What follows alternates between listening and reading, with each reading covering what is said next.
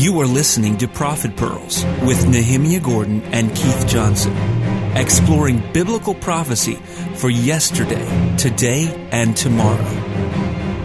Welcome to Prophet Pearls. This is Keith Johnson with Nehemiah Gordon. We're in Jerusalem. We actually just came this morning from a very interesting trip to the Temple Mount, the place where God placed His name forever, and now we're going to try our best to talk about Isaiah chapter 61. Nehemiah, Isaiah chapter 61, and I suppose you want me to play by the rules and go with the verse that they've told us to go with. That's your call. After what you've been through this morning, I'm going to extend you some grace. Well, I'll tell you, need it. We're going to try our best to talk about this, and really, I have to just say something, folks. We've been, by the time you're listening to this, it's approximately August, sometime, maybe even September, when we get to Isaiah chapter 61. In fact, I think it's September 12th, but in real time, it's early March. When is this? Is it early March? When we're recording, this is March. Yeah, so we're in March. When it's going to be broadcast is... Yeah, it's going to be in September 12th or so. Oh. But the thing is, folks, we intentionally, and I really appreciate this on Nehemiah's part, for 12 years, I've been asking him about going with me to the Temple Mount, and he's always had pretty good excuses and legitimate excuses, and never was able to It wasn't really... an excuse, it was a no. Okay, it was a no. Well, I went through Bubby Dina. Bubby Dina, his mother, and I had thought about doing this when I was visiting before. It didn't work out. So we decided we were going to go this time. And of course, it was kind of a blessing because Nehemiah decided to come with us. So the three of us went to the Temple Mount today. It started out as a beautiful day. Nehemiah moved into his mode. He started teaching his mother about, the archaeological issues. It was really, really beautiful. And as we were going about our business, and can I say this? The chair broke, Nehemiah. My mother's in a wheelchair. Yeah, in the wheelchair. Has been most of her life. Yeah, the wheel broke. And the wheel literally came off. The wheel came off, and so by God's grace, and maybe I don't know what we want to say, that she had brought two wheelchairs, and so Nehemiah rushed from the Temple Mount. This never happens, by the way. You don't leave the Temple Mount, come back up, especially in the same entrance exit. He did his thing. He went to go get it, and as he's there, I was backing her up with this wheelchair, and she said she wanted to see some things, and we did, and we saw some things, and we stopped, and a beautiful thing happened. But what I want to say, Nehemiah, is that's how the day started. I mean, it was beautiful. We had this issue, and then things, if I can say... Well, let's share what happened. Yeah. Can I tell you why it's significant what happened? Yeah, please. So as soon as the wheel came... this is a wheelchair my mother has had for years, and I'm pushing her along there on the top of the Temple Mount, and all of a sudden, quite literally, the wheel comes off. Mm-hmm. I've never seen... I've seen my mother in a wheelchair my entire life. I've never seen a wheel come off of a wheelchair. Maybe it happens, but my mother's wheelchair never happened. And as soon as it happened, what I'm thinking is Exodus 14:25, and he removed the wheel of his chariots, of Pharaoh's chariots, and he made him drive heavily. And when that happened, it's really interesting. So I went to get the other wheelchair, and my plan was we're going to continue going the way we're going as soon as we get the new wheel. And it's a miracle that in itself that my mother happened to have two wheelchairs. At the last minute, just before we left the house, she said, let's take the second wheelchair. So I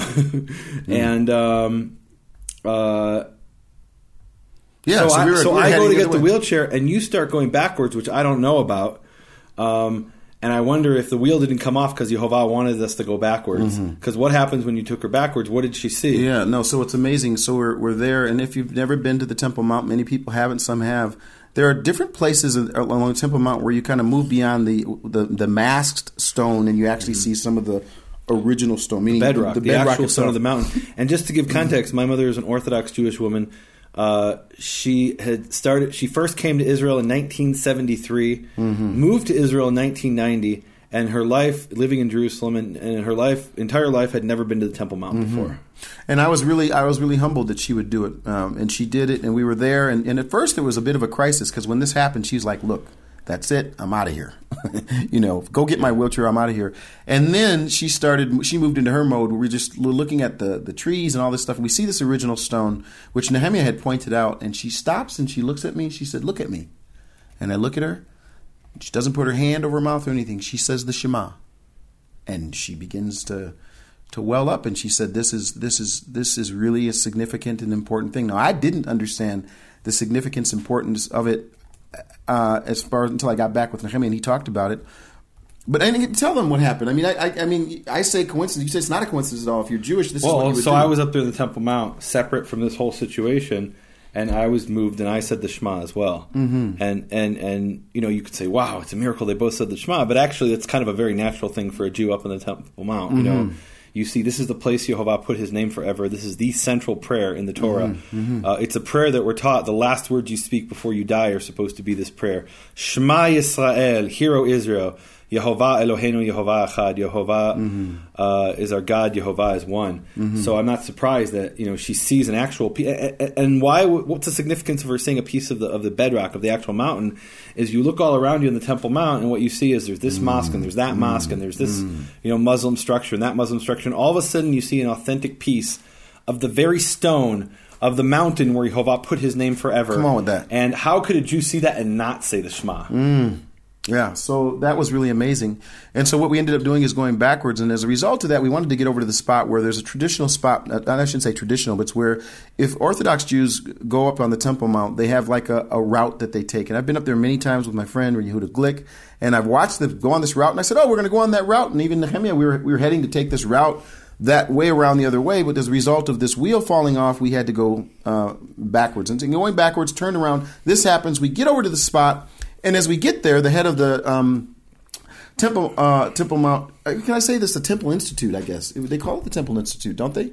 Yeah, Chaim Richmond, the head of the Temple Institute. Yeah, Temple Institute. In the old city of Jerusalem. Is actually there with a group of Jewish people. And so he's going, they've got 6 or 7, who knows how many security guards and et cetera. So we're waiting for them because I wanted to introduce him to Bubby Dina to have him also, acknowledge that she was there. And so anyway, so they came around, and as they come around, I say to him, Rabbi Richmond, this is Bubby Dina, her husband who's passed away, is Rabbi Gordon.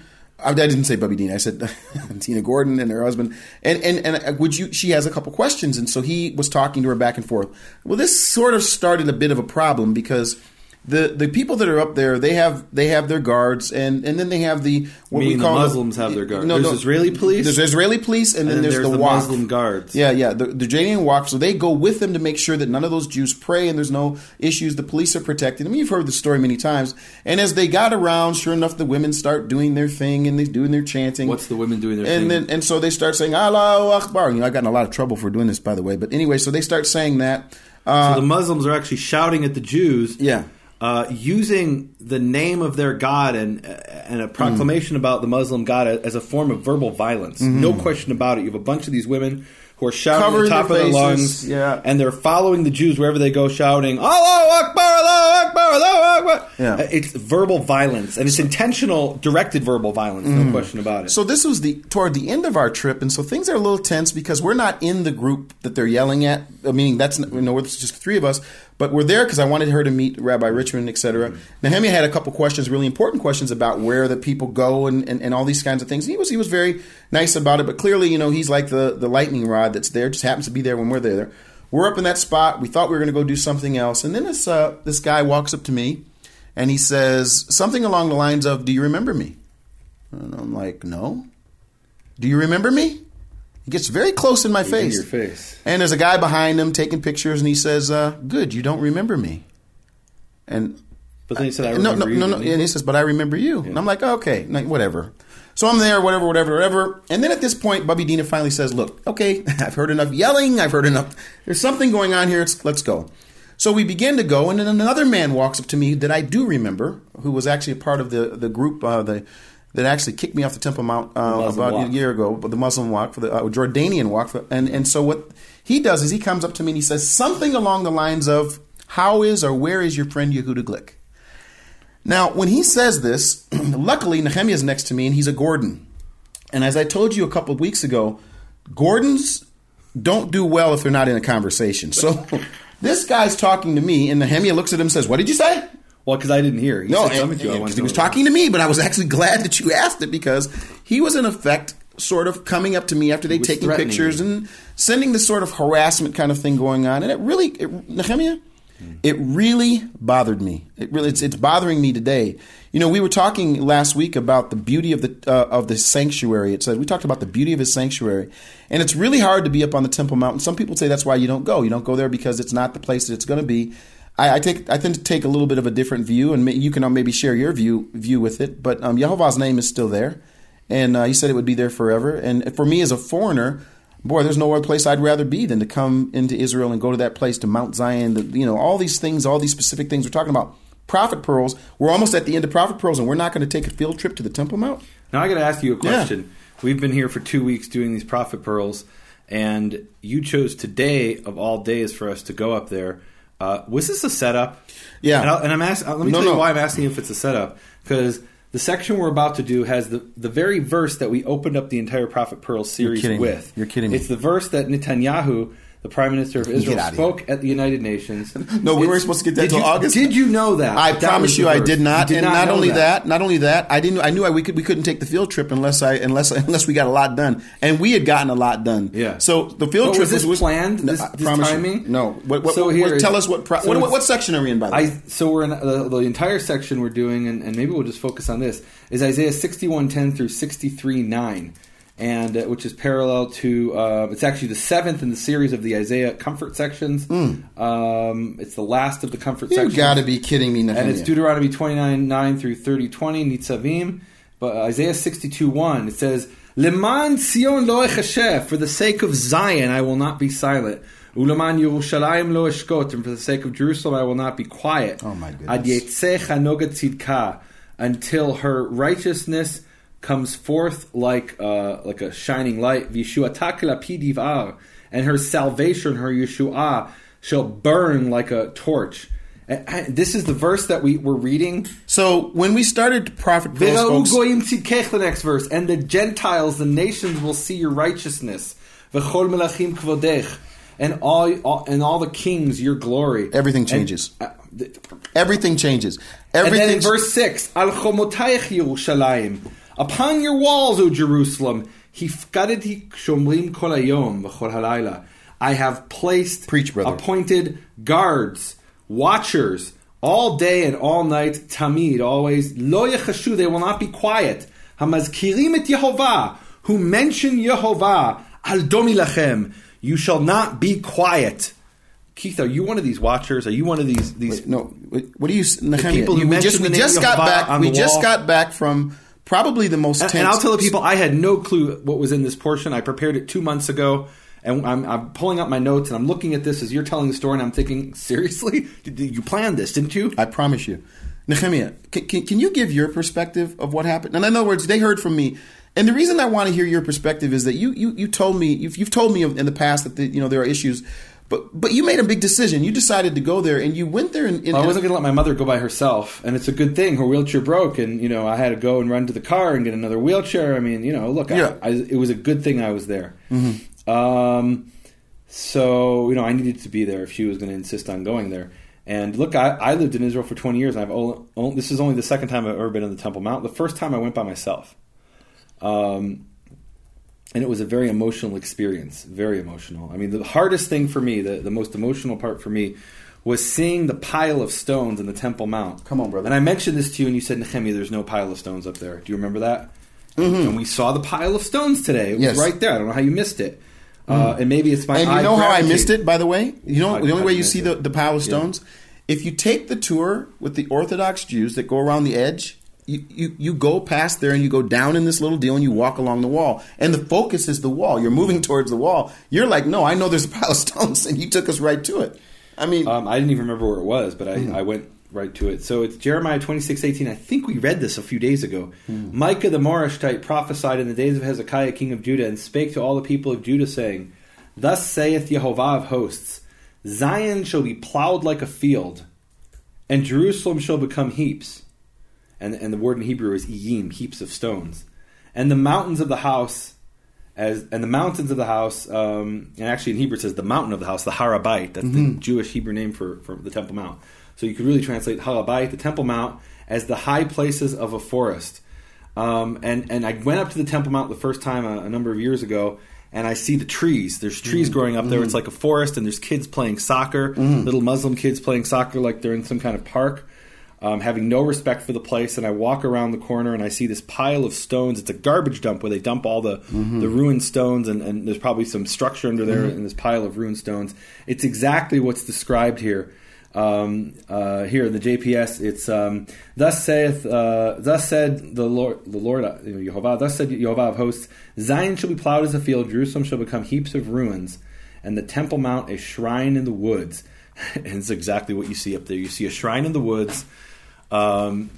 And by the way, there's this part of the idea that in the Tanakh you can't have a tree next to the altar of Yehovah. So there were no trees in the Temple Mount. You go up there and they've planted all their sacred oaks and their sacred trees, and they've got their shrine in the woods, and you've got the heap of stones, and it's very emotional. And so here I am up there, and I see these women who are up there, these Muslim women in their burqa, and they're using their faith, their religion, as a form of violence against Jews.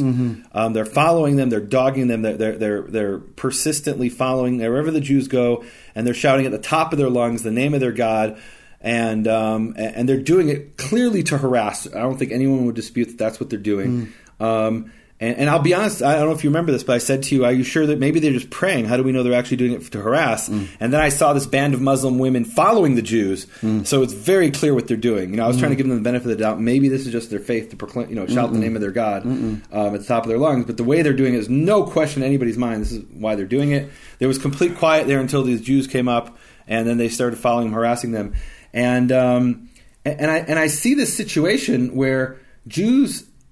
this is our country. We're a majority. We control the country. But up on the Temple Mount, we're a minority. The Muslims control the Temple Mount for whatever historical reasons. And we go up there. What are the historical reasons? Would you let people know? I don't think people know. Would you be willing? So in 1967, we captured the old city of Jerusalem. And Moshe Dayan, who was a secular Jew, decided to turn the Temple Mount back over to the Muslims. Yeah, to the Jordanian Waqf specifically. And why did he do that? Look, he was a secular Jew. What did he care about the Temple Mount? And his attitude was, look, I've already got 100 million Arabs who want to kill me. I don't want to have a war with 1 billion Muslims. And so instead of trusting in Yehovah, he decided to trust in man, and we can see how that's working out. So up there we're a minority, and you certainly as a foreigner, as a Christian, as a black man, you're a minority. And we come up there wanting to serve our God and pray in the place where Yehovah put his name forever according to our faith. And these people of another faith are saying, no, you cannot come here and practice your faith. This is our place. If you even move your lips, what my mother did, saying to you the Shema, if the Israeli police or the Muslim Waqf saw that, she would have been arrested. So, they didn't see it. But if they would have seen it, and if they would have seen what I did, which was also saying the Shema, and I actually held my hand over my mouth as if I was scratching my nose as I said the Shema, so they wouldn't see my lips moving. And I go up there, and you know what I feel like? And I was talking to you about this before. So there was the situation where the 4 African American kids they got accepted into the University of Mississippi, and the white people said, you can't come into our sanctuary. No, hold on. This is our holy place. We're gonna prevent you from going in here. We're gonna beat you. We're gonna club you. We're gonna attack you. We're gonna yell at you, curse you, spit at you. And finally, they had to bring in the National Guard that stood up for their rights. And at the time, I'm sure there were a lot of black people who said, look, guys, don't go anywhere. Go anywhere. Don't go to that university. You're going to rock the boat. You're going to cause trouble. We're going to have a war with all these white people. Just don't do it. And that's how I feel going up there as a Jew on the Temple Mount. I've got a lot of my people saying, just don't go there. Come on. It's 1 billion Muslims. We don't want to war with them. Just don't do it. Whatever your faith is, just keep it to yourself. Go stand outside outside of the Western Wall, out in the street. Don't go up to the Temple Mount, the place Yehovah put his name forever. And I'm looking at this and I'm thinking, like, come on, we're in the 21st century where we have a world that talks about freedom of religion and the right to practice one's faith. And if a Muslim were to come and pray at a Jewish site, they wouldn't arrest him for praying. I mean, it's unbelievable. That's the police. They're coming for us. They found out we made the prayer. It breaks my heart that my own people can't go up there without being harassed. They can't go up there without getting arrested for praying. And not only that, but the fulfillment of the prophecies that we've read. We've talked about this time and again about the Gentiles who come to the place and they pray there and they pray towards there, which is a fulfillment of prophecy. That very fulfillment of prophecy is illegal. It's against the law. And you going up there wanting to practice your faith as a Keith Johnson Methodist is actually against the law and will get you harassed. It will get you attacked. it gets you threatened. How's your friend Yehuda Glick, the one we shot? Yeah. Really? Yeah. I mean, and I got to say, Nehemiah, and folks, as you're listening to this, like I said, we're present time in September, and at the end of this show, I actually want to replay what Netanyahu did at the United Nations, because Nehemiah, I think it's amazing that he did this. He brought this verse in 62. We started Prophet Pearls out by bringing this verse. We had no idea that we'd be in the land of Israel. Just having come the second time in my life from the Temple Mount. From the Temple Mount, and you're telling me, and this is, the chances of this, we couldn't have planned it. There's no way we could have planned. We didn't even know how many we were going to get done. And so we didn't know we were going to be reading this one this morning until late last night. Until late last night. And when we finished 5 yesterday. Yeah. And then the preparations to go to the Temple Mount was something we did several days ago. No, even that's been amazing. Faxes, faxes and getting security clearance, yeah, and all of that stuff. And you know what? I just have to say something. As I'm pushing the broken wheelchair, and you're pushing the wheelchair with your mother in it, and here I am there, not bothering anyone, not saying anything to anyone. I'm pushing a broken wheelchair, and this guy comes up and does his thing, and the second guy comes up and does his thing. And I have to be honest, if you hadn't read that verse, I just was about at the place where I was like, what is this all about? I mean, I can't go to the I wasn't even praying to him. I didn't have my hand. I wasn't doing anything other than being there. And for him to mention the name of my friend Yehuda Glick, who is my friend, and for him to mention that name in sort of a way of saying, how's he doing? And knowing that the guy's fighting, has been for several months, fighting to get back to his life and to be able to continue his work again and to be there. I just have to be honest. I mean, I'm scratching my head saying, what do I do next? Do I go meet with the Israeli police? Do I meet with the Waqf? What do I need to do to let them know? I mean, and then we get to this verse that says, for Zion's sake, I will not keep silent. And I'm going to say this on this date as people are listening. By the time this date comes, I will have not been silenced. There's not going to be any silence about this, Nehemiah. I'm going to continue to be who I am. Love this place. It's about everything about that place has been about encountering God. And now some henchmen, I'll call them that, henchmen want to come up and harass and threaten and do that sort of thing. No. We've gone through scriptures before talking about don't be afraid of them. I'm not going to be afraid of them. But I will say something. It's very discouraging to go by that place and to be at that place in this situation and to see that. It really is. It really is discouraging. Can I tell you what I was thinking as they're proclaiming, as they're shouting at the top of their lungs, using this phrase, Allahu Akbar, as a form of verbal violence? So the women are standing there, and here's the image, guys. There's the Dome of the Rock, which is the place, according to the Jewish understanding, where the Holy of Holies stood of the temple, the first temple and the second temple. It's the place where the angel stopped just before he was about to wipe out Jerusalem, and that was the place Yehovah put his name forever in 2 Samuel 24. Go read it, that's homework. It's also in Chronicles. And so we're standing there and we're looking up at the dome, and there's these steps, and the women are standing on the steps shouting, Allahu Akbar, Allahu Akbar, to shout out the Jews who are standing at the bottom of the steps. They have to be quiet. And they can't say a word. They're whispering, literally this rabbi from the Jewish quarter of Jerusalem, Rabbi Richmond, he's whispering because, he just wants to be there to explain to people what's going on and not to start a fight. And I hear them shouting these words. And what I kept thinking these are the words that the terrorists shouted on 9/11 as they flew their airplanes into the towers. And I'm thinking, this is what they represent. This is what their faith is about using those words as verbal violence and using those words and I think I even mentioned this when I was up there, and using it for literal violence, for physical violence. This is a disgrace to. I think it's a disgrace to their own heritage. It's very shameful that someone would use the name of their God and proclaiming the greatness of their God, whatever their God is, for violence. That so disgusts me. It really makes me sad. Wow.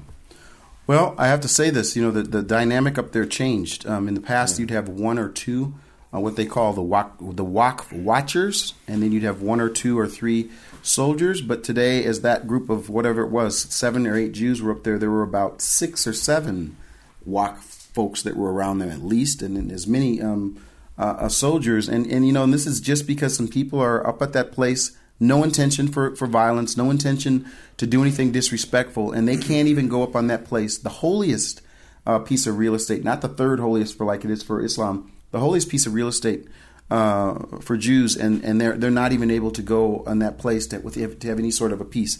So I give a shout out to my friend Yehuda, who told me I was here in Jerusalem. I got a chance to spend some time with him, and he told me, my life has been spared, and I'm going to continue my mission, and I certainly want to do whatever part that I'm called to do, including not being silent when it comes to these kinds of things. And I mean, it was really encouraging for me because you were there, you moved into your mode. I mean, your mom loved it. She's like, oh man, we got to film this whole thing. You were talking about, the archaeological issues, and those are things really that people don't get a chance to hear, And I think calling it archaeology maybe, I know this isn't your intention, but in a way belittles it. Because really, my mother's question is, where was the temple? Mm-hmm. I see this mosque and that mosque, and this place where the Muslims wash their feet, and this place where they wash their hands, and this place where they take a drink. Where was the temple? That's the only thing she wants to know. And that's what I was explaining archaeologically. This is from, this pier at 711, this is from 691. But here is where the actual temple was. Yes. You've got the Temple Mount, and the original temple of Solomon and Zerubbabel is just a subsection of the entire Temple Mount. And that's what I was explaining. This was the what was known back then in Second Temple times as the Court of the Gentiles. That was the area that Herod expanded the Temple Mount. He doubled the size of it so that Gentiles could come and be in the area. But then there was the area where only circumcised were allowed to enter, and I was explaining all that archaeology to my mother. And then when she saw that, I guess when I was away, and she saw the piece of the bedrock, I think it all became real at that moment because it wasn't underneath here somewhere is a mountain that we've heard about our entire lives. There's the mountain. Yeah. There it is. That's the place. And I have to tell you, I'm really kind of frustrated because we were going to go over to the area where they still have these stones that have not been covered over from the temple. And having been on the tour with Yehuda, I've seen these places, and I was pointing it out to her, and we weren't able to continue. Complete the tour for the reasons that you just mentioned. They basically want to make it very uncomfortable for you, and they do everything they can, and they made it uncomfortable for me personally.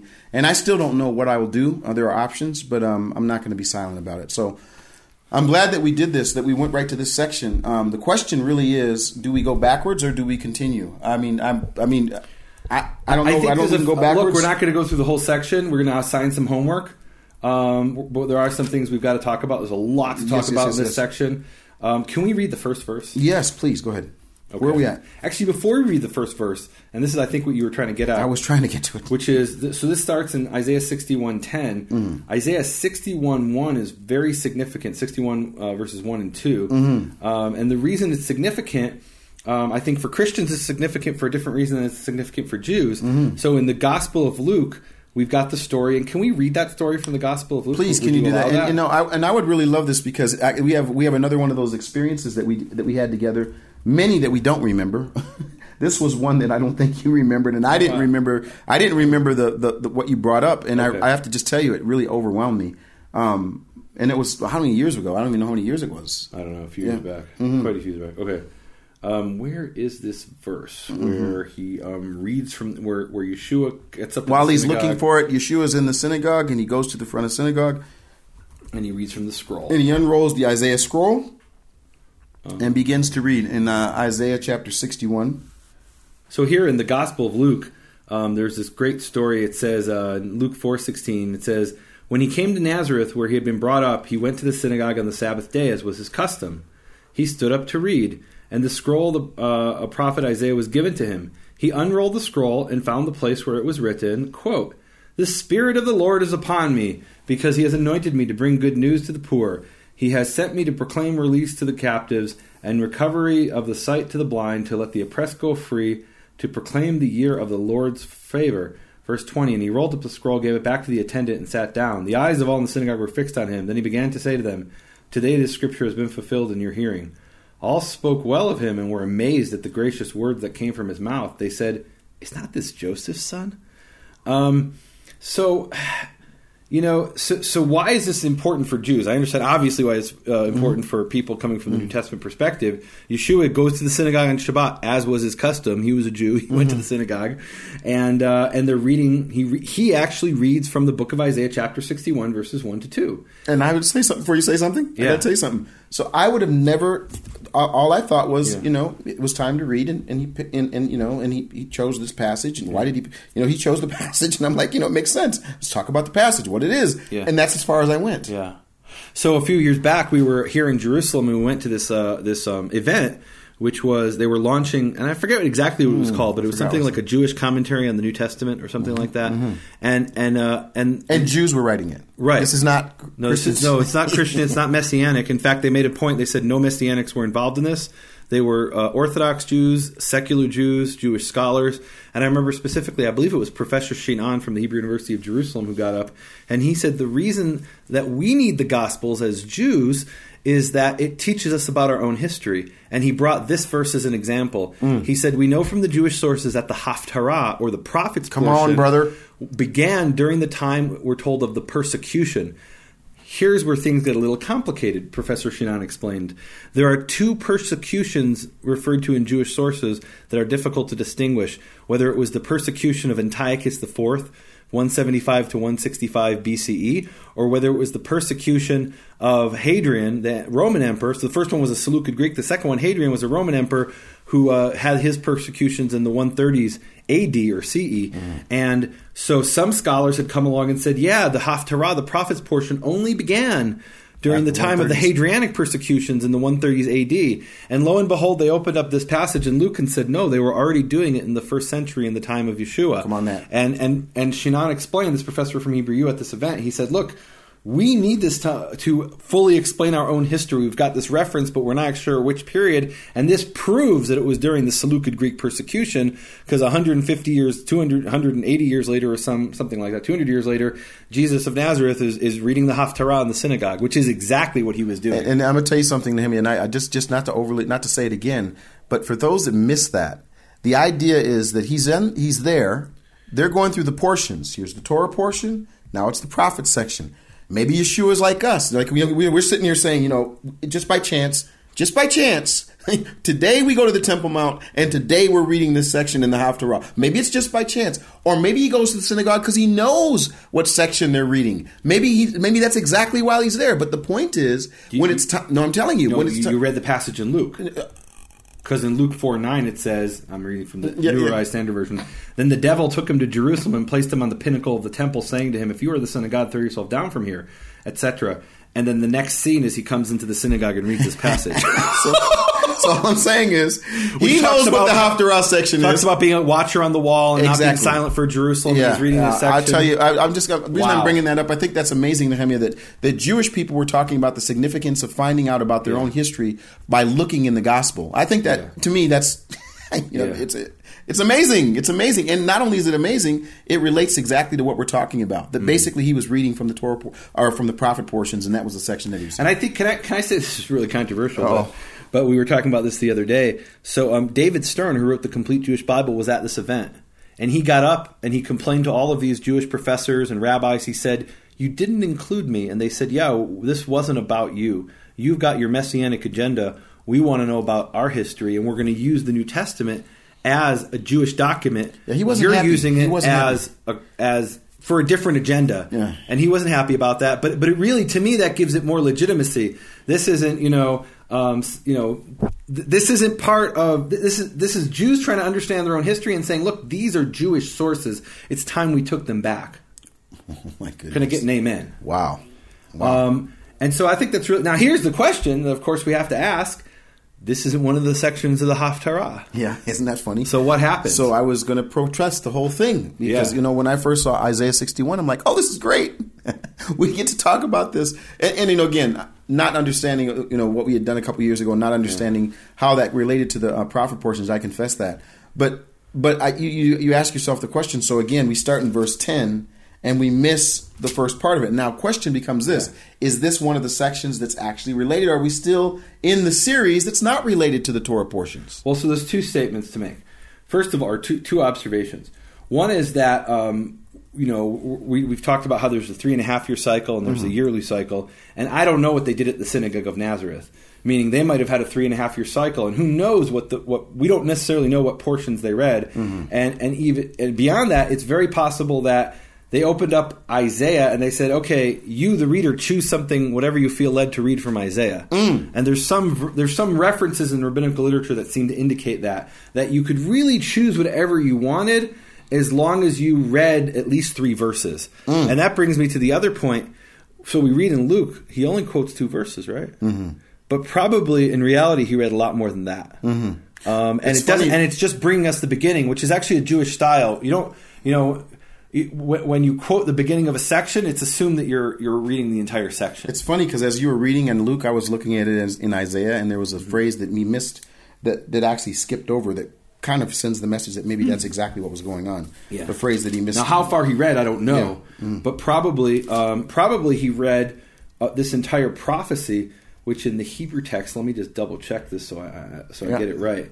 But in the Hebrew text, we have a space before 61:1, a samach, or a closed space. Yep. And the next space is after 61:9. So probably he read verses 1 through 9. Mm-hmm. And what would support that is, it actually is a unit. It makes a lot of sense. And we're not going to read the whole thing. That's homework. Go read this and ask yourself, when Jesus of Nazareth, Yeshua of Hanotzli, when he read this, what was the message he was trying to communicate in this context to the Jews in the synagogue when he read verses 1 through 9, assuming that's what he read? Pretty cool. Now, you know what we did do. So what I appreciated about you going to 62, obviously, is that's the key. And I really do want, maybe we won't edit this at the end. Just go back and listen to the first Prophet Pearls, because we give context to the whole statement from 62. For Zion's sake, I will not keep silent. For Jerusalem's sake, I will not remain quiet. My question for you is there a section here that, and I like verse 6 where he starts talking about, I actually have posted watchmen on your walls. And come on, here's the song. But can we talk about 61:10 before we get to that? Yep. So can you read 61:10 in your English? Yep, 61:10 says this. It says, I delight greatly in Yehovah. My soul rejoices in my God, for he has clothed me with garments of salvation and arrayed me in a robe of righteousness. As a bridegroom adorns his head like a priest, and as a bride adorns herself with jewels. For as the soil makes the sprout come up and a garden causes seeds to grow, so the sovereign Lord, in English, will make righteousness and praise spring up before all nations. Mm-hmm. Okay, and what I love here is this phrase, clothes of salvation. Mm-hmm. And then I also love this phrase, it says, Kechatan yechahen peher, which literally is, he will wear a glorious hat or some kind of a hat. Not like the hat that you've been wearing. Maybe not. Okay. Like a chatan, like a groom. Yeah. And what we can the reason I like this is here's an example where the word kohen, priest, has a literal sense. And the literal sense of kohen, we often will translate it as those who minister, those who serve. There's another word for that in Hebrew, lisharet. And a kohen, he does ministry, who misharet. But here, yichahen means to wear a hat, to wear a special hat that indicates you're someone special. And that's really interesting because the Kohanim, the priests in the temple, wore a special hat. And it sounds almost ridiculous, so Kohen, a priest, the temple, has something to do with wearing a hat? But it actually does. And it explains some other verses, which people go look up. Homework 2 Samuel 8:18 mentions that the sons of David were Kohanim, were priests. And probably it means they had some kind of service where they wore a special hat. Not that they actually served in the temple, because only the Levitical priests could serve in the temple. And then this also explains probably about Melchizedek. In Genesis 14:18, it says Melchizedek was the king of Salem. He brought out bread and wine, and he was a Kohen, a hat wearer to the Most High God. And then Psalm 110:4, Nishba Yehovah velo yinachem. Yehovah has sworn, and he will not repent. He will not change his mind. Ata kohen leolam, you are a kohen forever. Al divrati Melchizedek, after the manner of Melchizedek. And here, as many understand, he's referring to the Messiah or the King of Israel, and he's saying, look, King of Israel, you're going to be a kohen, not like the priests in the temple who bring sacrifices and slaughter sheep, and you're going to be a kohen after the manner of Melchizedek, who stood before me wearing a special hat, serving me as King of Jerusalem. Amen. It is funny because it goes after the statement that you mentioned. It says you will be a crown of splendor. Amen. In Yehovah's hand. And if you look throughout this passage, that's homework too. Yep. Look at the whole theme of wearing hat and covering the head. That's something that repeats itself a few times. Now, verse 6, Nehemiah, we read today. One of the beautiful things about going to the old city of Jerusalem. Before verse 6. No. This is homework. Verse 2, 62:2, future names of Jerusalem. Look these up. We're not going to read them all. Isaiah 1:26, Isaiah 62:4, Isaiah 62:12, Jeremiah 33:16. Go look up the future names of Jerusalem. Yeah, now that's really cool because they actually looked at the names of Jerusalem before, and not the names that are already being called, but the future names. That's pretty cool. So verse 6. I'm not going to talk about verse 6. No, we're talking about verse 6. No, I want to move to verse 7. Stand with me on the wall, Nehemiah's wall. That's my ministry, Makor Hebrew Foundation, empowering people with information. What's the verse say? Stand. What does it say? Al chomotayach Yerushalayim hifkadeti shomrim. Upon your walls, Jerusalem, I have appointed watchers, guards, all day and all night. They will perpetually not be silent. Those who mention Yehovah, do not be silent for yourselves. People, come stand with me on the wall and don't be silent. Mention the name of Yehovah and join me on the wall. You need me on that wall. You want me on that wall. And I want you on that wall. If you feel that Yehovah has called you, appointed you, come stand with me on the wall. Amen. Amen. Amen. Wow. I'm going to hold off on my ministry minute. You got that? I can't follow after that. That's good stuff. I love the phrase, you want me, you need me on the wall. I mean, we really do need you on the wall. And we were actually on the wall today. We're very close to being on top of the wall. Yeah.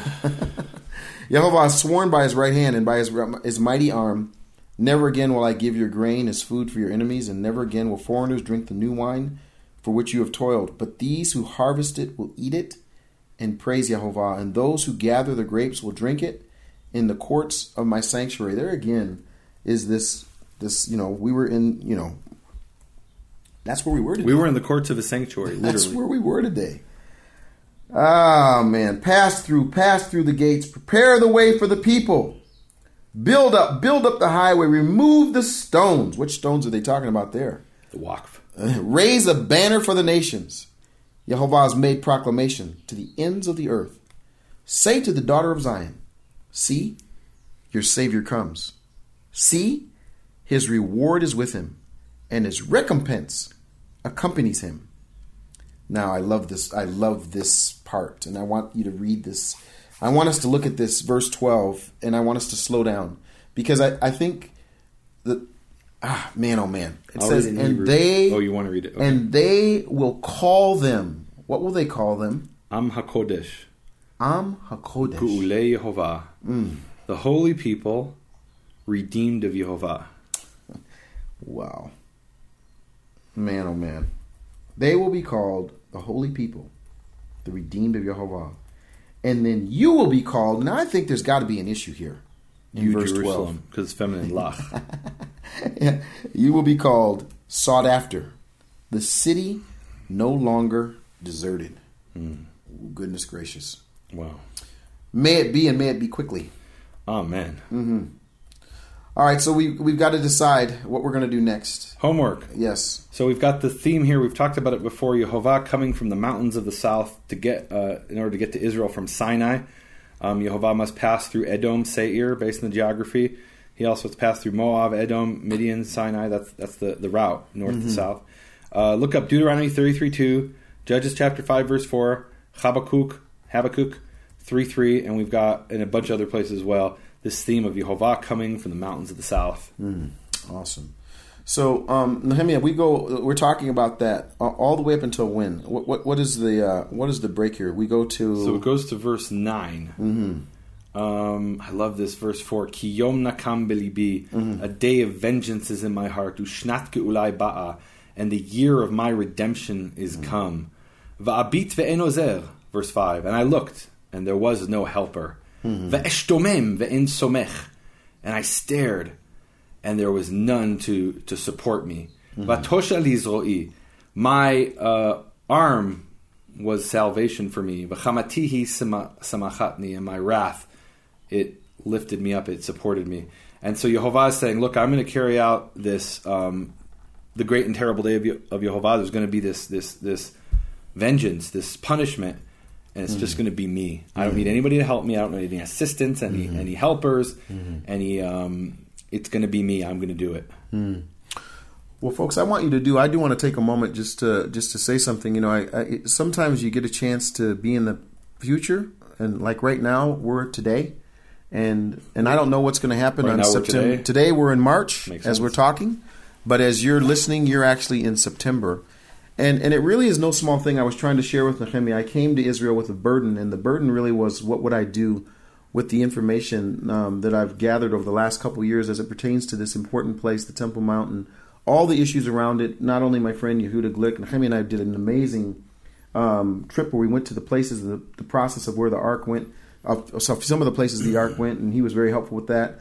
My friend Eduardo Recanati also helped me. I have to thank him for that. But the thing I'm saying right now is that right now, if you go to bfainternational.com, there's one thing I know for sure that is there, and that is this Biblical Hebrew audio course, which if you haven't gotten a chance to take a look at it, I'm actually writing it while I'm here in Jerusalem, and have been doing some work before. And what I really was trying to do was try to find a way that would be bite-sized for people to understand some of this, because I don't know what it does for you, but it really blesses me, Nehemiah, when I'm hearing the Hebrew spoken, and then when I'm able to actually even understand some of it myself and see the words and understand the words in their language, history, and content. So that definitely is there. Hopefully, prayerfully, by the time you're hearing this, there's also going to be something that's related to what's happened over the last couple of years regarding the Temple Mount in video form, and I really hope that happens. But as a result of what happened today, I just got to tell you, I want to tell my friends that are listening, I definitely am going to take the words of Isaiah very seriously, and I want to read them again in 62 verses 1 and 2. For Zion's sake, I will not keep silent.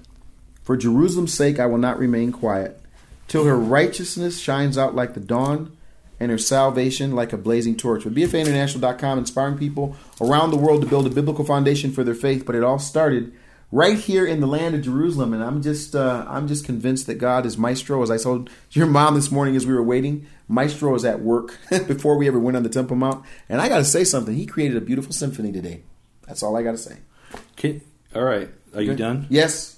All right. Can we talk about verse 9? Yes, absolutely. I won't be too long, but no, it really is an important verse. Yes. Can you read it, please? Yes. In all their affliction, he was afflicted, and the angel of his presence saved them.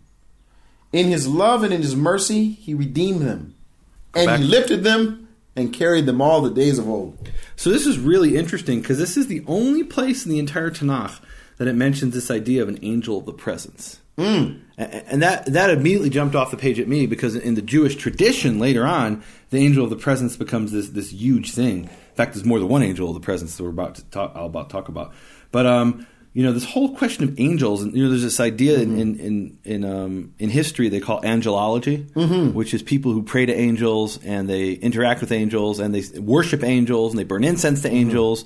And definitely my understanding of the Tanakh is that's not something we should be doing. We should be worshiping Yehovah directly, not an intermediary. We looked at Judges 13:18, where he says, "Why do you ask my name? It is wonderful hidden." And we've talked about that. But angels with names. Do you know there's only 2 named angels in the Tanakh? Maybe we talked about that too. Yep, we did. And there's only 5 places in the Tanakh that angels' names are mentioned. Gabriel's mentioned twice in Daniel 8:16 and 9:21.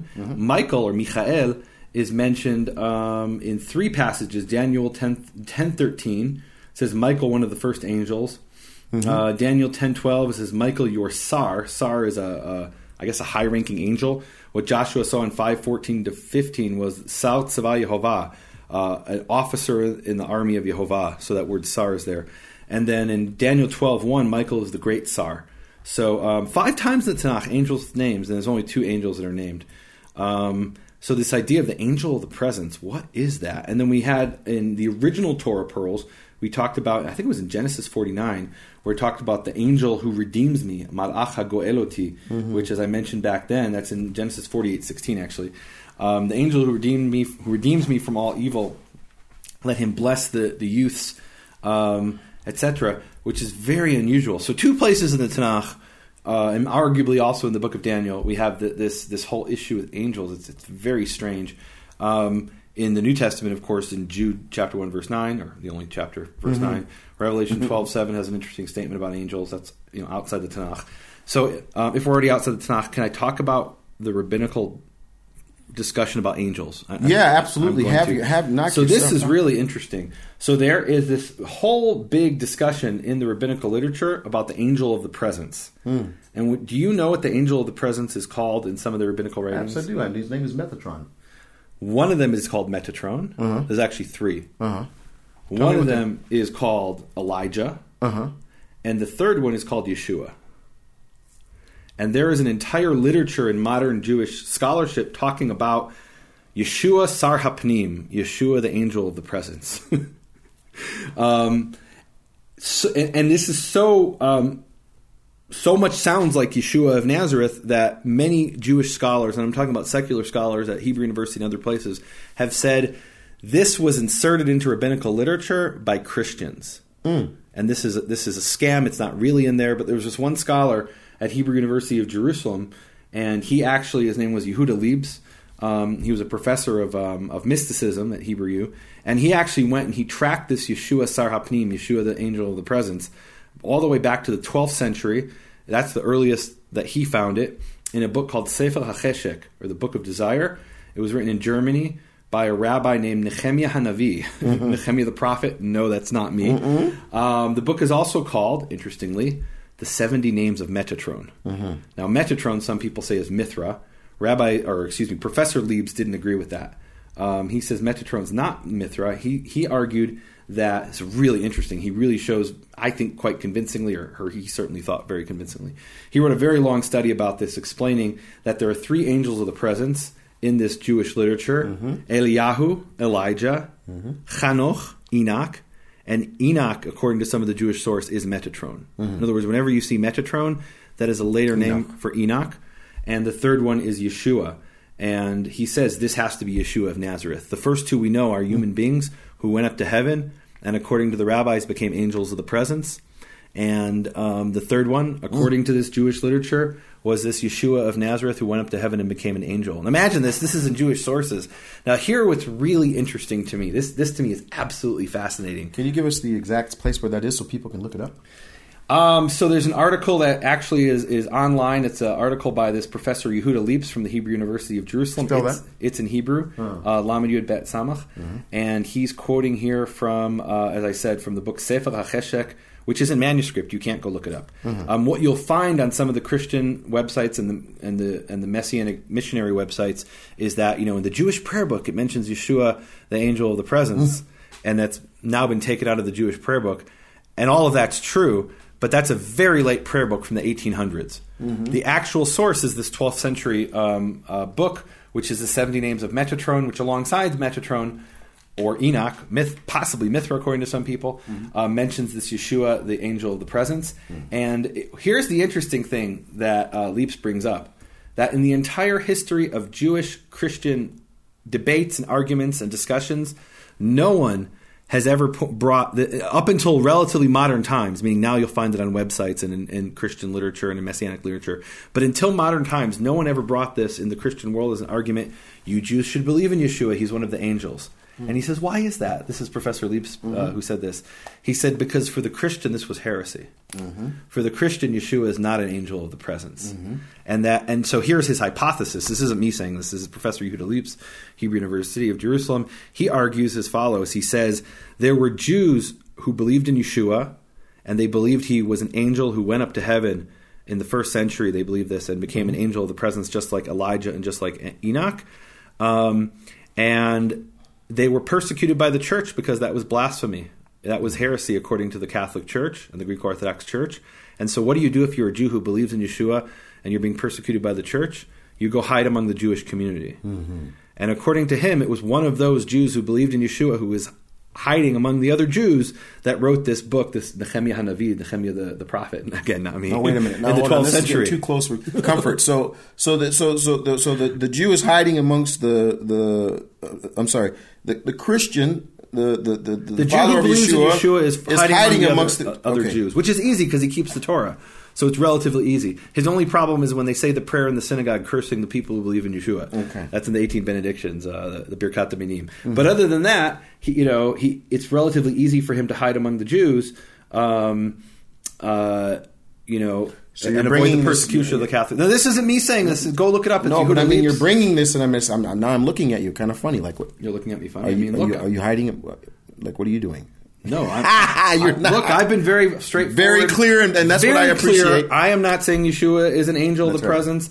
I am not. That's not what I'm saying. Go read my study, my paper on this. It's very clear and unequivocal. It's called The Ass Speaks Out. It's on nehemiahswall.com. I state what my position is without a shadow of a doubt. But what I am saying is, look, I'm not coming here to, to debate and win the Jewish side. Because if I was, I'd never tell you about this.